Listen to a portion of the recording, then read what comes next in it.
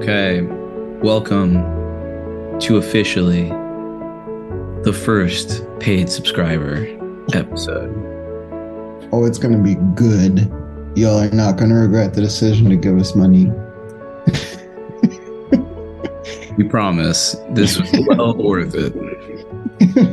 So you're not going to get any, we're not going to sell you on anything here. You're just with your old pals again. Old pals hanging out. We're going to talk a little shit and get into some stuff. But first, we're going to give all 350 of you the exciting news of our next filmmaker deep dive. And this is someone that you heard us talk a lot about if you came to Crackerjack Compass at the Music Box. And if you bought one of the posters, you see a quote from them on there. This is someone who we think rightfully considers our buddy Bobby Z to be one of the best in the game. So we're gonna dive into one Kiyoshi Kurosawa next up. Yes, we are very excited to talk about Kiyoshi Kurosawa. We are going to break his filmography up into little chunks, and we will discuss different areas of his filmography. We will start with his early days in V cinema, making direct-to-video movies, mostly in the Yakuza genre, but sometimes in the sex comedy, the horror genre as well.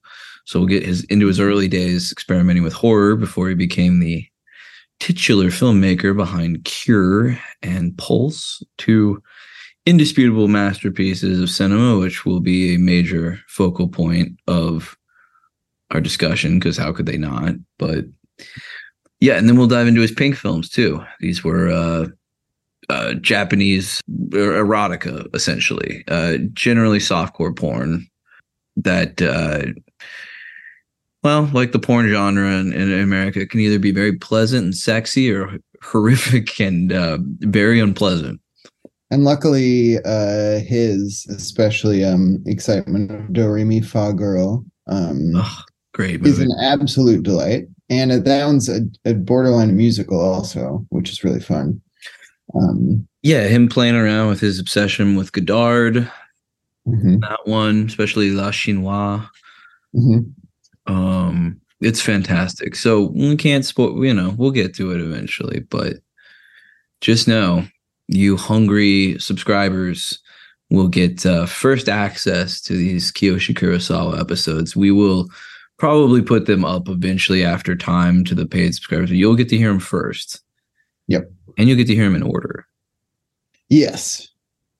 And we were talking earlier, and when I mentioned this to people, some folks were like, oh, okay, that's all right.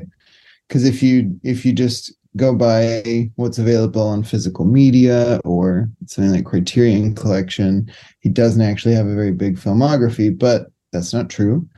And we're gonna, like John said, get into some of the other shit. I'm probably most excited for the Shoot Yourself series that he did. Yeah, Suit yourself or shoot yourself. Yeah.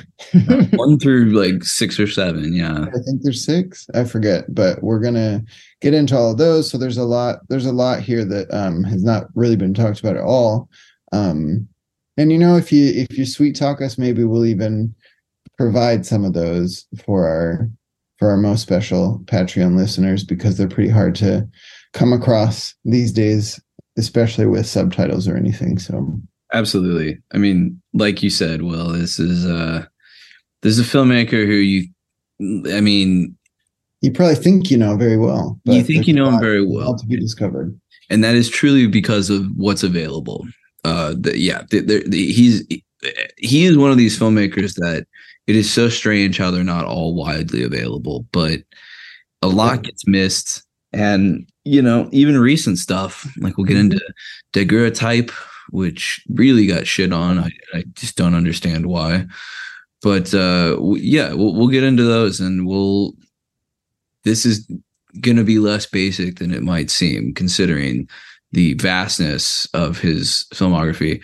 the influence of his filmography, even some of his very early stuff. And yeah, we'll get into how he relates to the Resident Evil games. We'll get into those lesser talked about films in his mid period, like Retribution's talked about a little bit, but we'll get into Doppelganger. We'll get into the Seventh Code.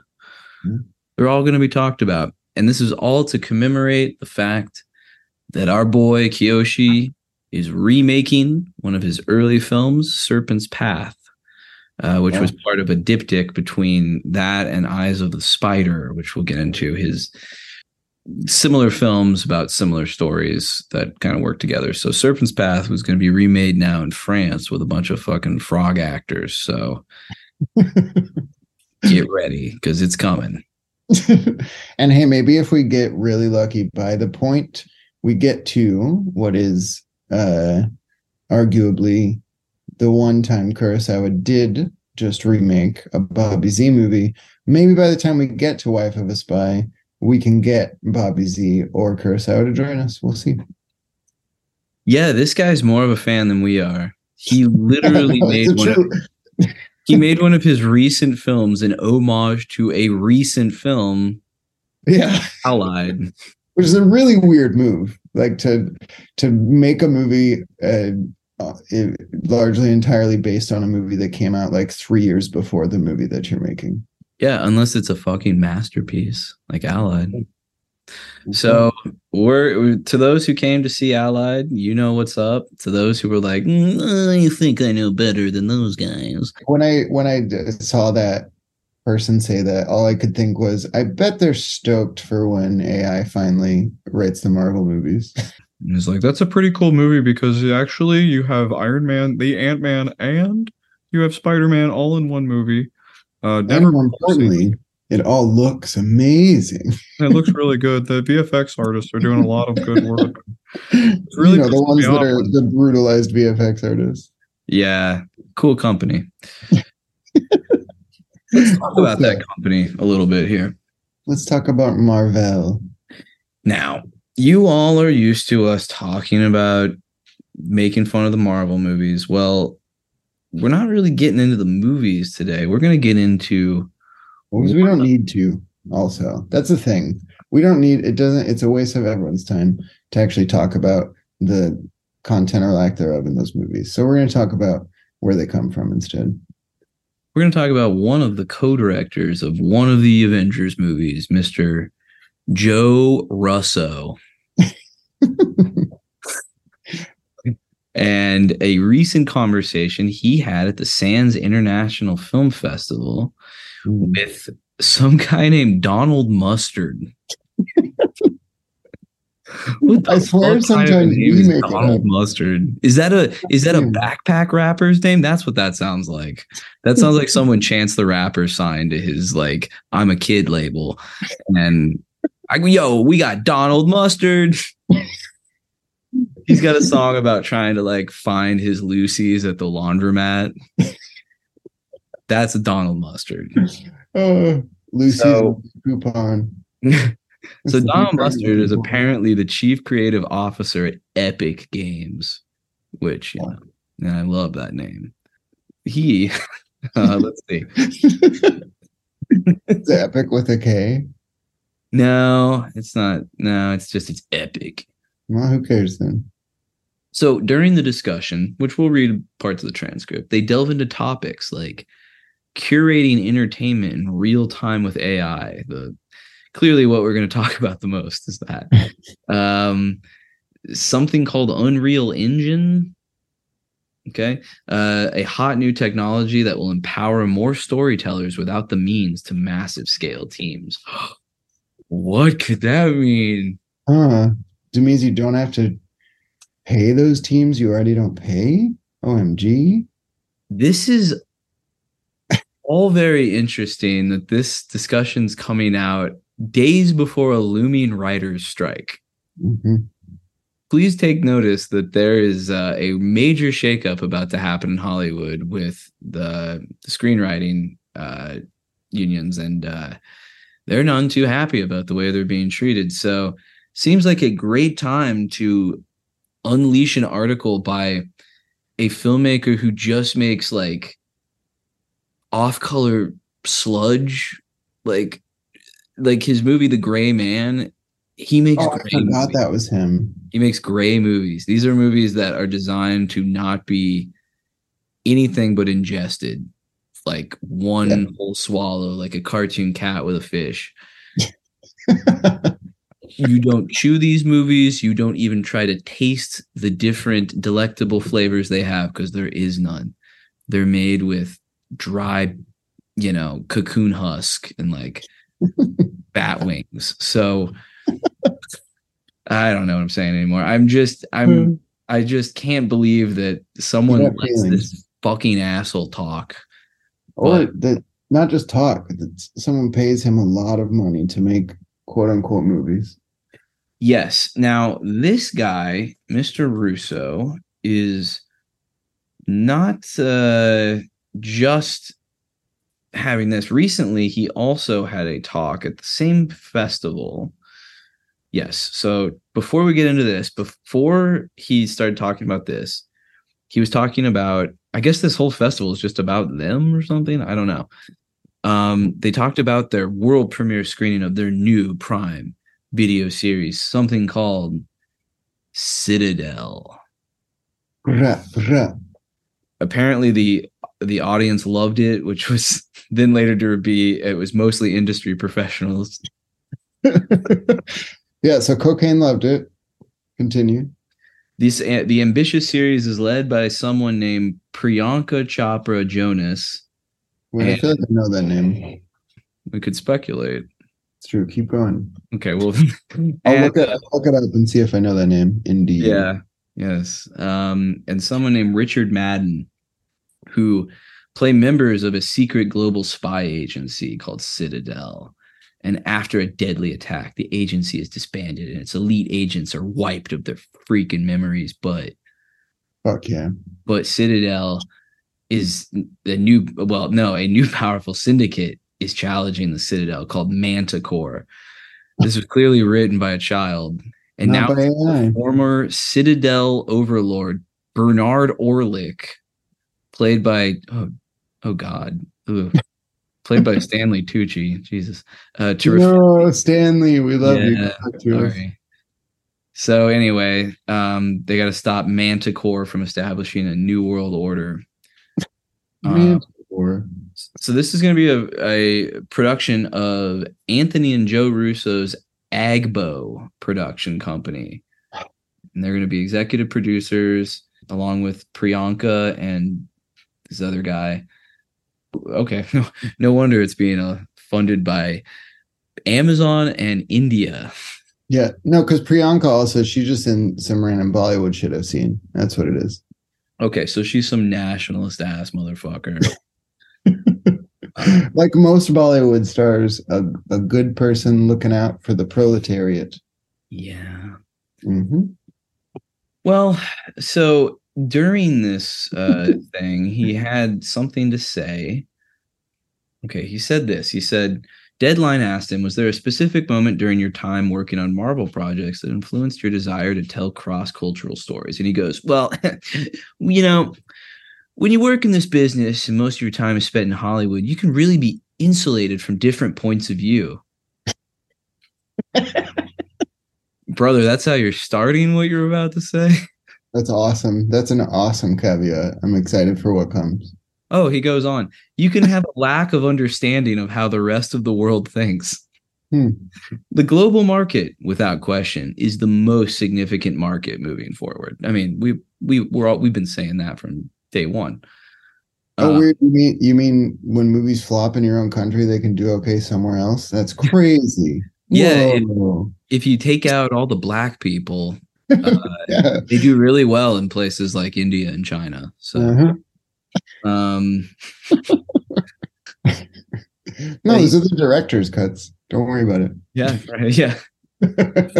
Oh boy, it's significant theatrically, and for streamers, it's where their expansion will come from. So he says, so working with Marvel and that massive publicity machine, we were fortunate enough to travel the world for months, Blah, blah, blah. We were exposed to new cultures. Yeah. Opened up our perspective to global storytelling. Just a little moment of silence there for opening himself up to global storytelling. Oh, this is so sinister.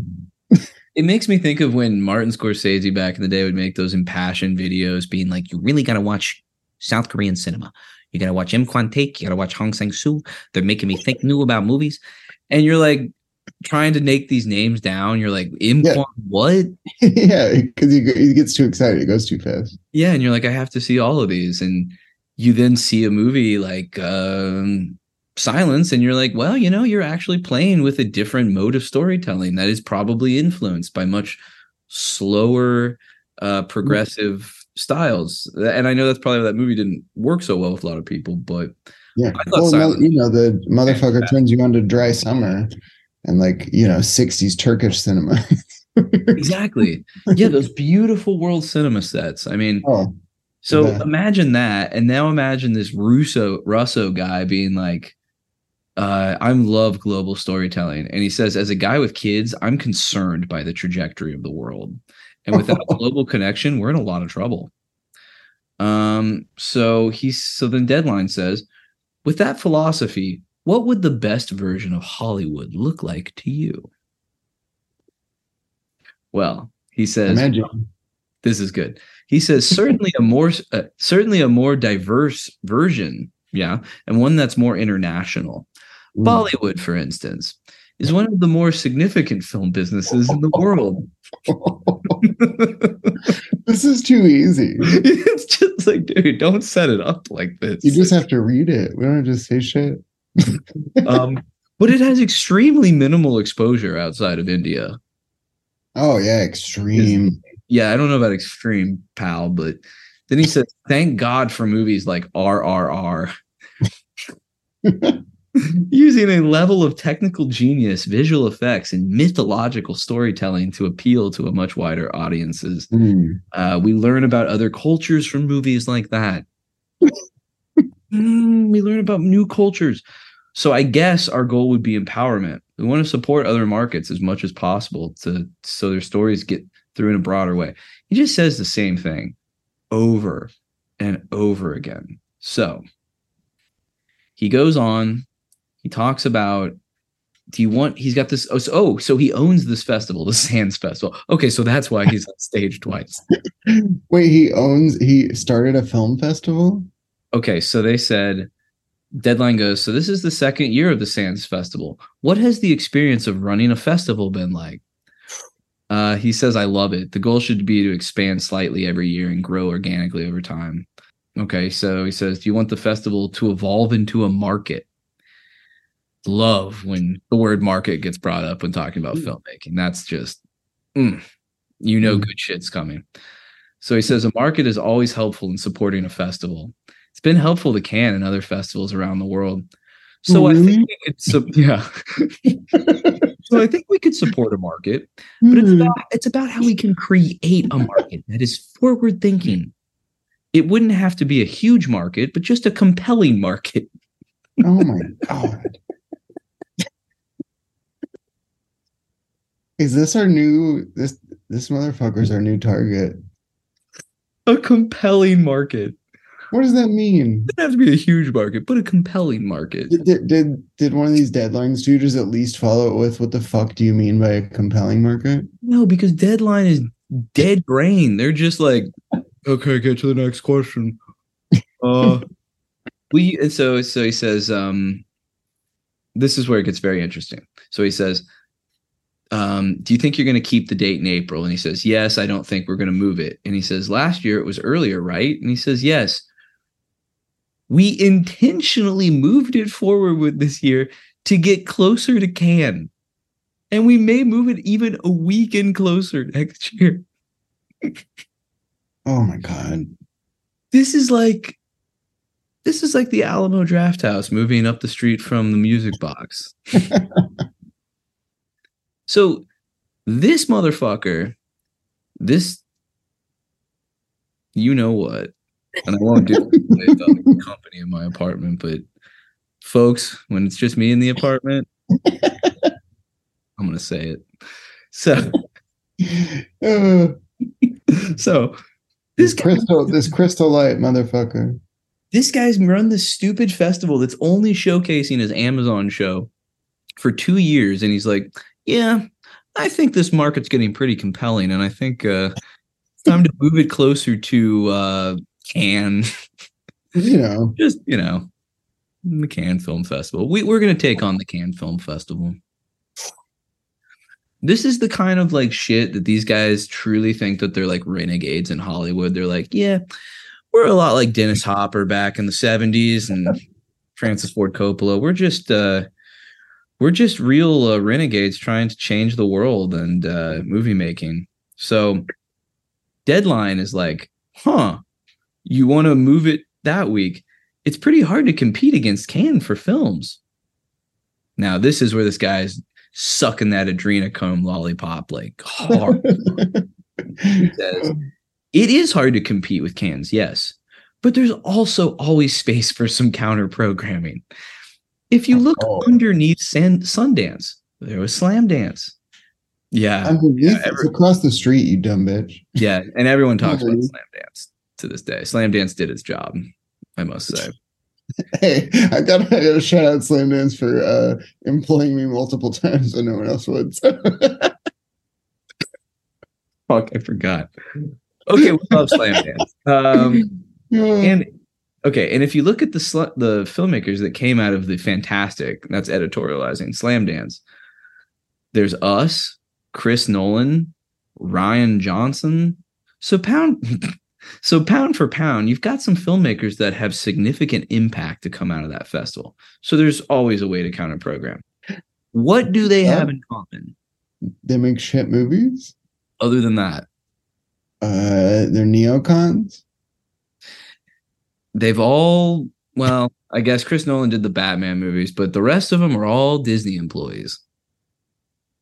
Oh, that's right. Shit. Yeah. Interesting. So pound for pound, you got some real talent there. Pound for pound, the mouse is in the house. I mean, Chris Nolan is actually interesting. Like, I'll see his movies, even if they don't like excite me. I think interesting is a strong word, but I think worthwhile works. Yeah, worthwhile is fine. So Deadline says, so looking at all the festivals on the calendar right now, is there one template you would like to emulate? He says, I think South by Southwest is the most forward-thinking festival in the world. Holy shit. I love how it embraces all the different aspects of media and brings them together for a conversation. I'd love to follow a similar trajectory because that's what a modern festival looks like. We have to start somewhere. But as we slowly expand, I want to include music, video games, and social media content creators to create a hub for people to gather and talk about what's going on in the arts. Well, my sex cult alarm is going off hardcore right there. Wait, I hope maybe if we're lucky, maybe what's going to happen here is Hadrian B. Love is going to worm his way in. Peter Thiel is going to start paying for this festival's expansion to go up against Cannes. And the New People's Cinema Club, which did kick Hadrian out, to be fair, and that should be noted. But the New People's Cinema Club is going to be Russo and Hadrian. Starting there. I bet they have an opening for you. Yeah. I bet they would love to talk with Peter Thiel. Well, I'm waiting for the moment when we accidentally bump uglies with one Mr. B. Love. It's gonna be fun. Stick with us, folks, because it's coming. Stick with us. I will, especially for all of you, for the people paying. If that's what y'all want, we can have him on the show. And I will just need one of you to mail me some Vyvanse so I can stay sharp because Daddy can put me down. Yeah, we'll both need Vyvanse.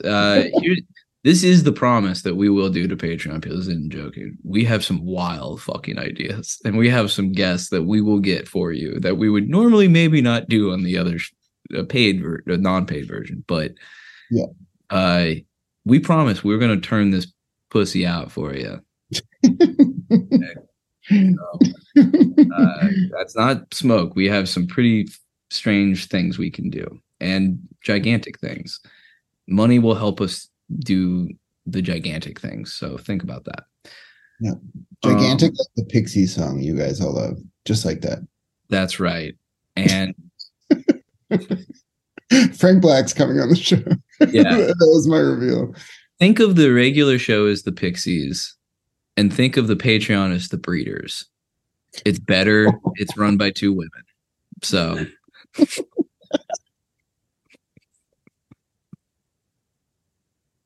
you have to, when you're cutting this, pull that soundbite. That's going to be in every episode from now on. Please. Roz's little giggle in the back there. That needs to return. Keep that. Yeah. Oh, it will. That's good. Okay, so that's a promise. Yeah, so anyway, back to the future of cinema. Yeah, the future of cinema. That's the one article. That wasn't even the one we were gonna read. That is what this motherfucker plans to do, is big brained ideas to compete with Cannes with social media content creators. So and the progressive folks. Actually, yeah, this one's the Patreon one, so I can say it. The progressive folks, like my used to be periodic colleague Lewis Black, who was one of the founders of South by Southwest, who sold himself up the river to become a millionaire and turn South by into what it is. So yeah, that's great. We'll do that to the show. That's great. Yeah, that's great. And I will, Lewis is a sweet guy and I love him, but I'm excited for more festivals that are only in it for that sort of thing. That's good. That's what we need. Okay. Well, this festival was not over, and there was another day with Joe Russo. And Holy like shit. I said, the infamously named Donald Mustard.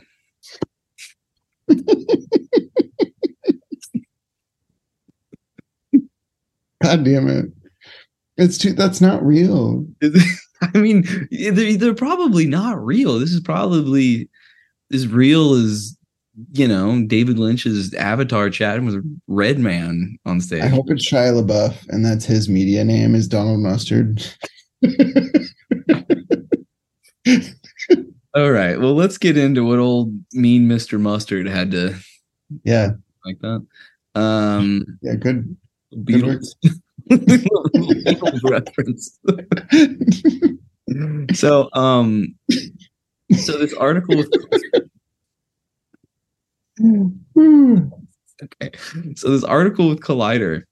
Mm-hmm. Another noted bastion of journalism. They rock. They're always they never say anything weird or put weird articles out there. So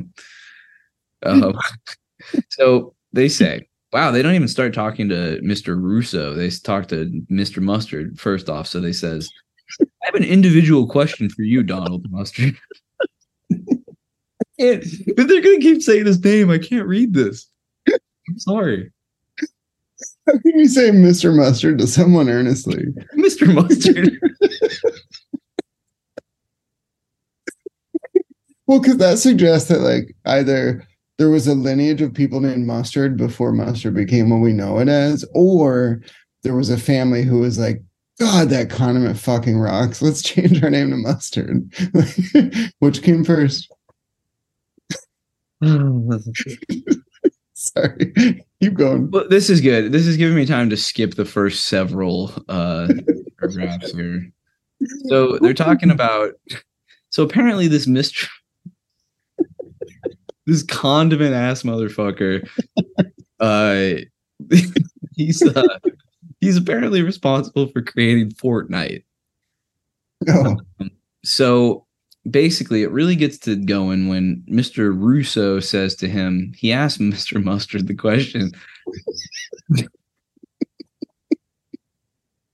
He says, why did you lower res than the photo reel? And why did you go with the more quote unquote analog approach? So he says, Mr. Mustard says, for me, stop. You gotta focus. This is professional podcasting. Keep going. I'll suck it in. Okay, so this guy, Dr. Mr. M, says for me, it was like, how do you create an entertainment experience or an entertainment IP that could authentically put together all these other IPs? Whoa. That's a big question that certainly Mr. Robert Zemeckis never answered in the 1980s, but apparently this is a new question. How do you get all these IP together? It's brand new. So he says, my dream was, could there be a place where you could go hang out with all your friends, right? Yeah, I bet you fucking do, you fucking loser. And it's...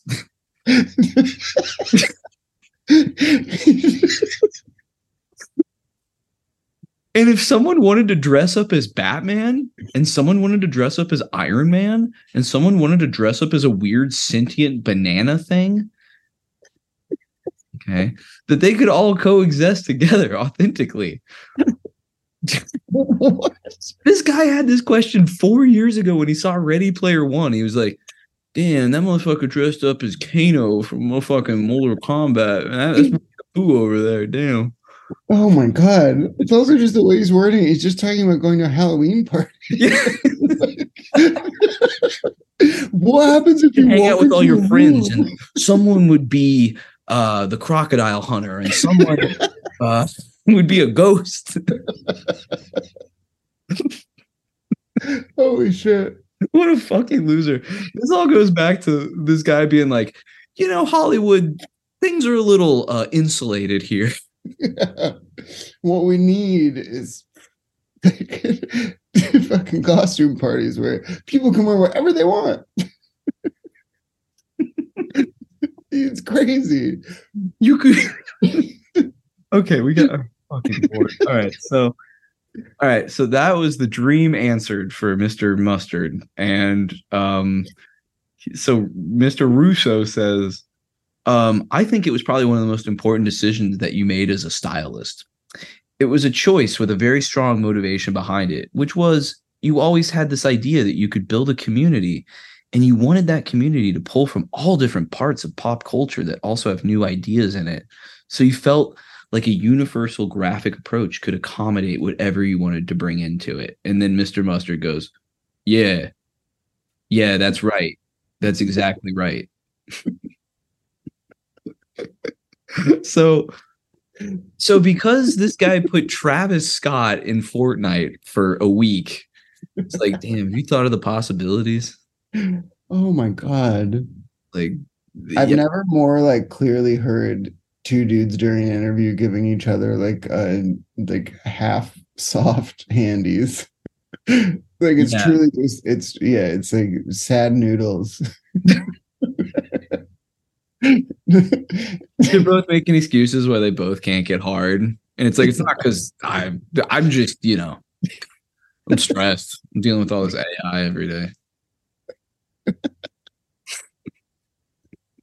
Like getting mad and punching his assistant because he can't get hard.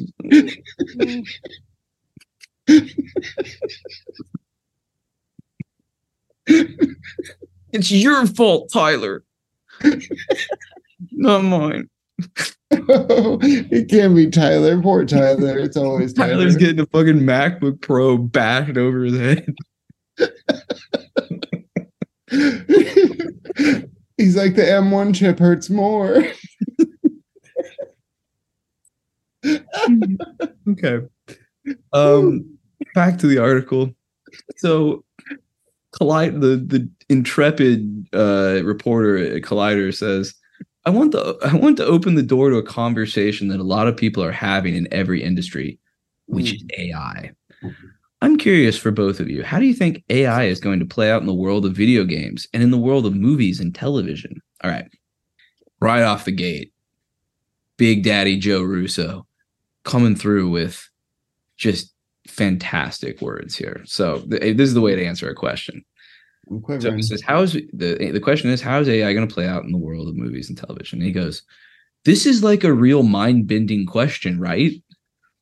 I mean, we've had conversations about how it can be used and look, and Gen Z is very unique because it's a generation that has, if there were incremental movements in technology over the last, say, 100, 150 years, they were the first generation with an exponential movement, right? I don't know what conversation he's having in his head here. Who's he talking to? I don't know who he's. I guess he's talking to this Collider guy and the No, he's mustard talking guy. to his mom. It's always his mom. Yeah, I thought he was talking to DJ Mustard here, but they're not. So he says this is probably just DJ Mustard. I'm being honest. I don't think Donald Mustard's real. I hope Mustard is just one of the failed members of Mustard Plug, your favorite ska band. Mustard Plug, Skank, and Pickle. It's a combo for the ages. So it technically in this world, you could be skanking with Skank and Pickle and Less Than Jake and Mustard Plug in an AI created world. So he says there's a real possibility now for technology to become a really important factor in our lives because Gen Z grew up with it and understand it. That's important, right? We're not in a world where your uncle doesn't know how to send emails anymore. We're in a world where the entire generation has it. Also, I don't know who the fuck his uncles are, but mine still have trouble. Yeah, the bubble. So, he says, so potentially what you could do, all right, this is the most important part. So he says, so potentially what you could do with it is obviously use it to engineer storytelling and change storytelling. So this guy with a very concrete grip of cinematic storytelling expertise says, we're going to open it up to computers to write the movies. Again, this is days before a looming writer's strike. This is very purposeful. They do not like these writers. They cause problems. They have ideas and opinions. If you have Robbie the robot or that short circuit thing writing everything for you, then you don't have to worry about questioning them because they're not going to, until they gain like universal human consciousness, they're not going to fight you. Yeah, and they're not going to like try to be on set. No. They're not going to. Holy shit, yeah. They're the best. I mean, so he thinks that it's going to change storytelling. He says, so you can have a constantly evolving story, either in a game or in a movie or a TV show. You could walk into your house and save the AI on your streaming platform and say, hey, I want a movie starring my photoreal avatar and Marilyn Monroe's photoreal avatar. I want it to be a rom-com because I've had a rough day. You don't want a rom-com. You want to fuck Marilyn Monroe in the digital world. And hasn't she suffered enough? Yes. What do we have to fuck her avatar? Oh, please let her rest. Jesus Christ. But then he says he wants to, because you've had a rough day, so you want to be in a rom-com with Marilyn Monroe. And it renders a very competent story with dialogue that mimics your voice. Oh my God. Also, this fucking idiot, she was never in any rom-coms. Never once. Yeah, I don't know. I might challenge you on that one, but that's not what that didn't exist. That didn't exist. No. I'm going to move on for that. Comedies, there are dramas with some comedy. She was never in a rom-com. What is How to Marry a Millionaire? That's a screwball. Well, you know what? Maybe I will embrace this fucking technology now to give me finally, because apparently we've never had a Marilyn Monroe rom-com. Oh my God. I don't know who I'm. You know what I mean, though. You know what I mean. I don't know what you mean, but I think I know what you mean. So for the sake of not getting off on that, we're gonna go because we've had a hard couple 24 hours. We're brains are a little leaky right now. So so he says this thing mimics your voice, and suddenly you now have a rom-com starring you that's 90 minutes long. So you can curate your story specifically to you. Well, brother, if I'm fucking Marilyn Monroe in my story, that's a Bellatar movie. That's 9 hours. Okay. I'm sorry you can only hang 90 minutes with Marilyn Monroe, but we'd have a lot to talk about.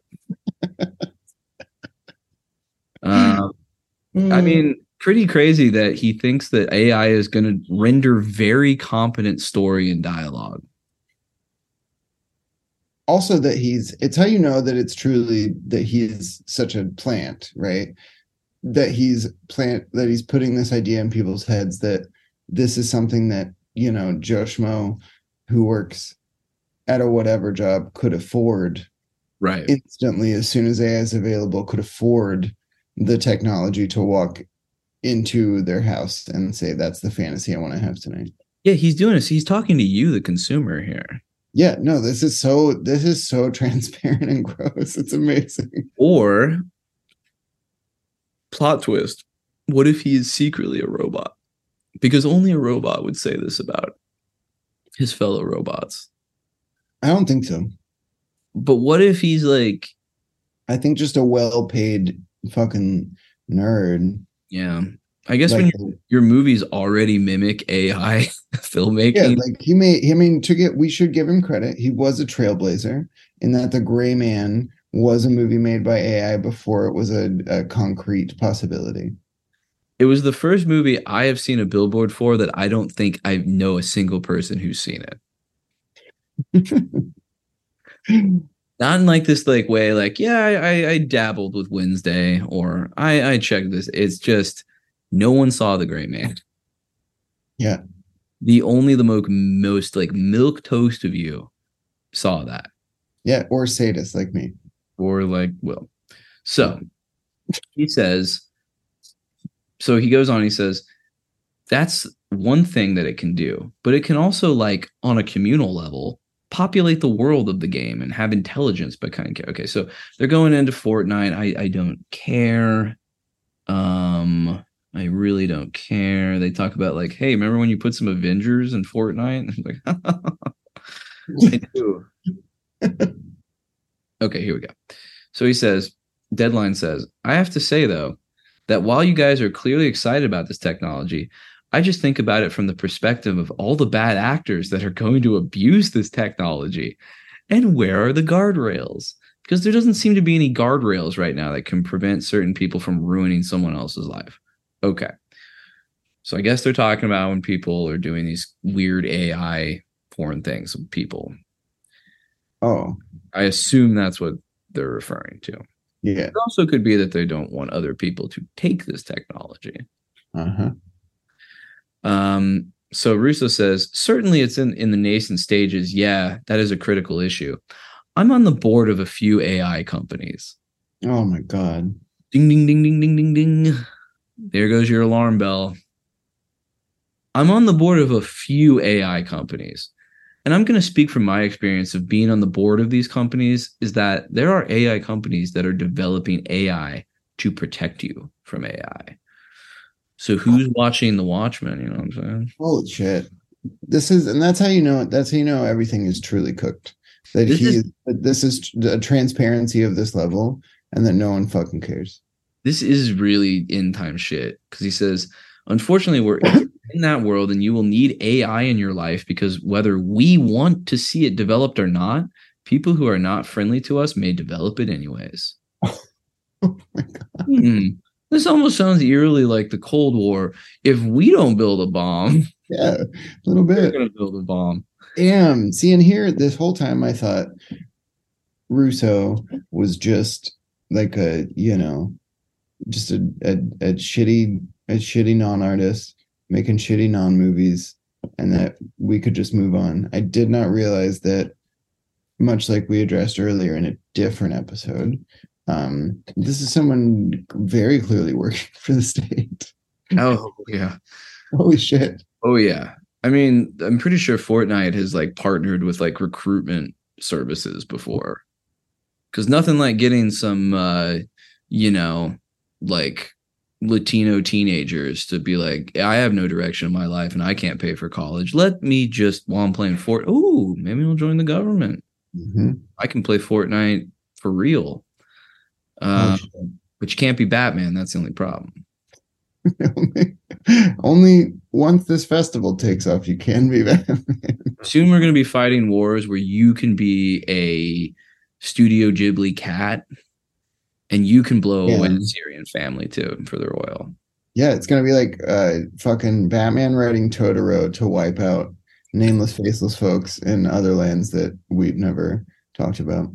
Yeah. God, I wish we were a politics show. I'd love to talk about how we're slowly milking Syria of their oil currently right now and stealing loads of it. But Nope. See, we just put in little morsels, and we stay the course. don't worry, we'll talk about it when we talk about how to blow up a pipeline, because I'll tell you who knows how to blow up a pipeline. That's the CIA. See, that's why it's good. good though, because we just gotta frame it in movie land, and then we can go off. Exactly. Yeah. So he says that this technology is only 2 years away, and maybe less. It sounds like a fucking threat. This whole thing sounds like a fucking threat. I mean, the rest of the article does kind of have that. I mean, I'm let's see. He says, okay, so this is pretty funny. Donald Mustard goes, he's answering a question. The Collider person says, I have to ask then, how long before the holodeck that was depicted on Star Trek is a reality? Because that's kind of what you're talking about. And Russo goes, it is. And Mustard goes, okay, so this is something I won't tell you what, but I can talk about. Do you know what motion capture is? You see the suits and the balls. I was in one of our studios maybe 2 weeks ago and I was shooting a scene. So I had a bunch of actors in mocap suits. And the scene I was shooting happened to be in a space about the exact size of the mocap area. And I mean, I had an iPad, but I had it on like a camera rig. So I had actual actors acting out the scene, but I'm looking at it through an iPad that I'm holding as a camera. It was a surreal experience. And most holodeck experiences I've ever had, because it's what I'm seeing is literally, wait, what kind of sentence is this? Yeah, what? It was one of the most surreal experiences, the most holodeck experiences I've ever had, because what I'm seeing is literally, I'm in this space that's all rendering real time. It's all near real, photo real, right? Oh boy, I think someone needed another bump around this point. Our brains weren't dripping out of our fucking noses already. Good God. I know. Also, all I want the end of that story to be is, and then Bobby Z dressed as the Kool-Aid Man burst through the wall while they were playing mocap. God, so I don't know. They just go on. He's basically trying to like proposition the Gen Z to write stories for him for probably free. So he says, I've got four Gen Z kids locked in my basement, and their loyalty is not to the story, not to the delivery system. Wait, what? Oh, wait. Their loyalty is to the story, not the delivery system. And so they will watch it wherever, phone, computer. And in fact, television is not that valuable to them. They prefer to use a computer over a TV. I offered to put TVs in the rooms and they don't want them, which is great. Yeah, that's so good that they're just glued to their iPad. Holy shit. And their sense of community, rightly or wrongly, is that they understand that sense of community is in a virtual space. That was what I was waiting for. God. Their sense of community is in a virtual space. And they're okay doing that because they can be together. You know? Oh, God. Dark. Yeah. Wait, we can that the tone of that suggests they have like teenagers locked up in a compound. Yes. And they're stoked that they don't want anything except iPads. Here's where we will end it on this. He says, you brought up a good point, I think. Why some movies are getting longer is that it's just a more interesting story to tell in a different length. That's true. Movies have never been long until now. Yeah, first time. We're seeing some major revelatory stuff. So here he goes. This is where we're going to end on a positive note. He says, that's all gone. Now you can watch anything you want, anytime you want, anywhere you want, at a theater, day and date, with your phone, or on an airplane. So the fact that we can consume content with a voracious appetite has given all of us a PhD in storytelling. Did you hear that, Will? We both could write movies now. Not even just could write movies. We are doctors. We are doctors of storytelling. Yes, we are doctors. So now 10 minutes into a movie, I can stop the movie and I can take a poll of all of you and say, look, this is a commercial movie. It ends hopefully. You've seen 10 minutes of the film. Tell me how you think it's going to end. And 98% of you would be ready. And then I go, oh no, it's an art house film. It's going to end neutral or pessimistically. Oh, fuck you, you fucking douchebag. It's an art house movie, so it's going to end neutral or pessimistically. And then 98% of you would be right. So, well, that character is probably going to die because I know it's an arty film and it's going to have some heavier themes. And so my expectation is that it's going to challenge me at the end. So I'll guess it's going to be a challenging ending. And that's a problem, right? Because now the formula has become predictive. And we could keep going, but Marvel is really working on taking on the one thing about that Martin Scorsese said about their movies. Mm-hmm. And though they keep winning, they're not satisfied.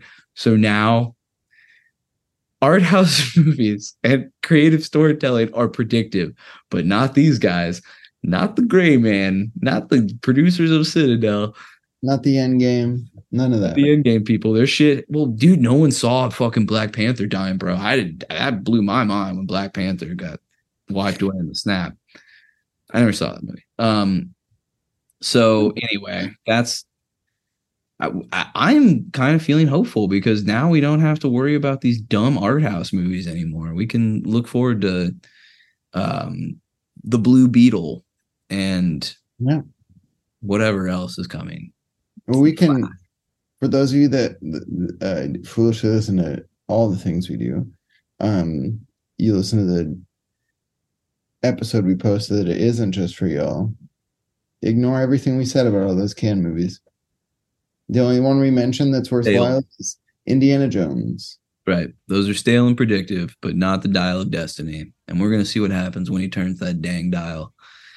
Holy shit. Now, I'm going to go eat food and drink and do drugs. So, yep. Holy shit. I didn't actually know it was going to feel that thunderous. No, that's correct. I didn't.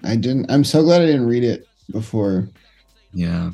We did this so I could see it because it's a very real reaction. I'm a little bit shook, as they say. A little bit shook. Over here. All right. Well, now I'm going to figure out how to edit all these. So we're more shook than Suge Knight trying to get mad about Snoop Dogg taking over Death Row Records recently in the news. And that's where we're going. Can't wait to see where this story goes. Till then. Cause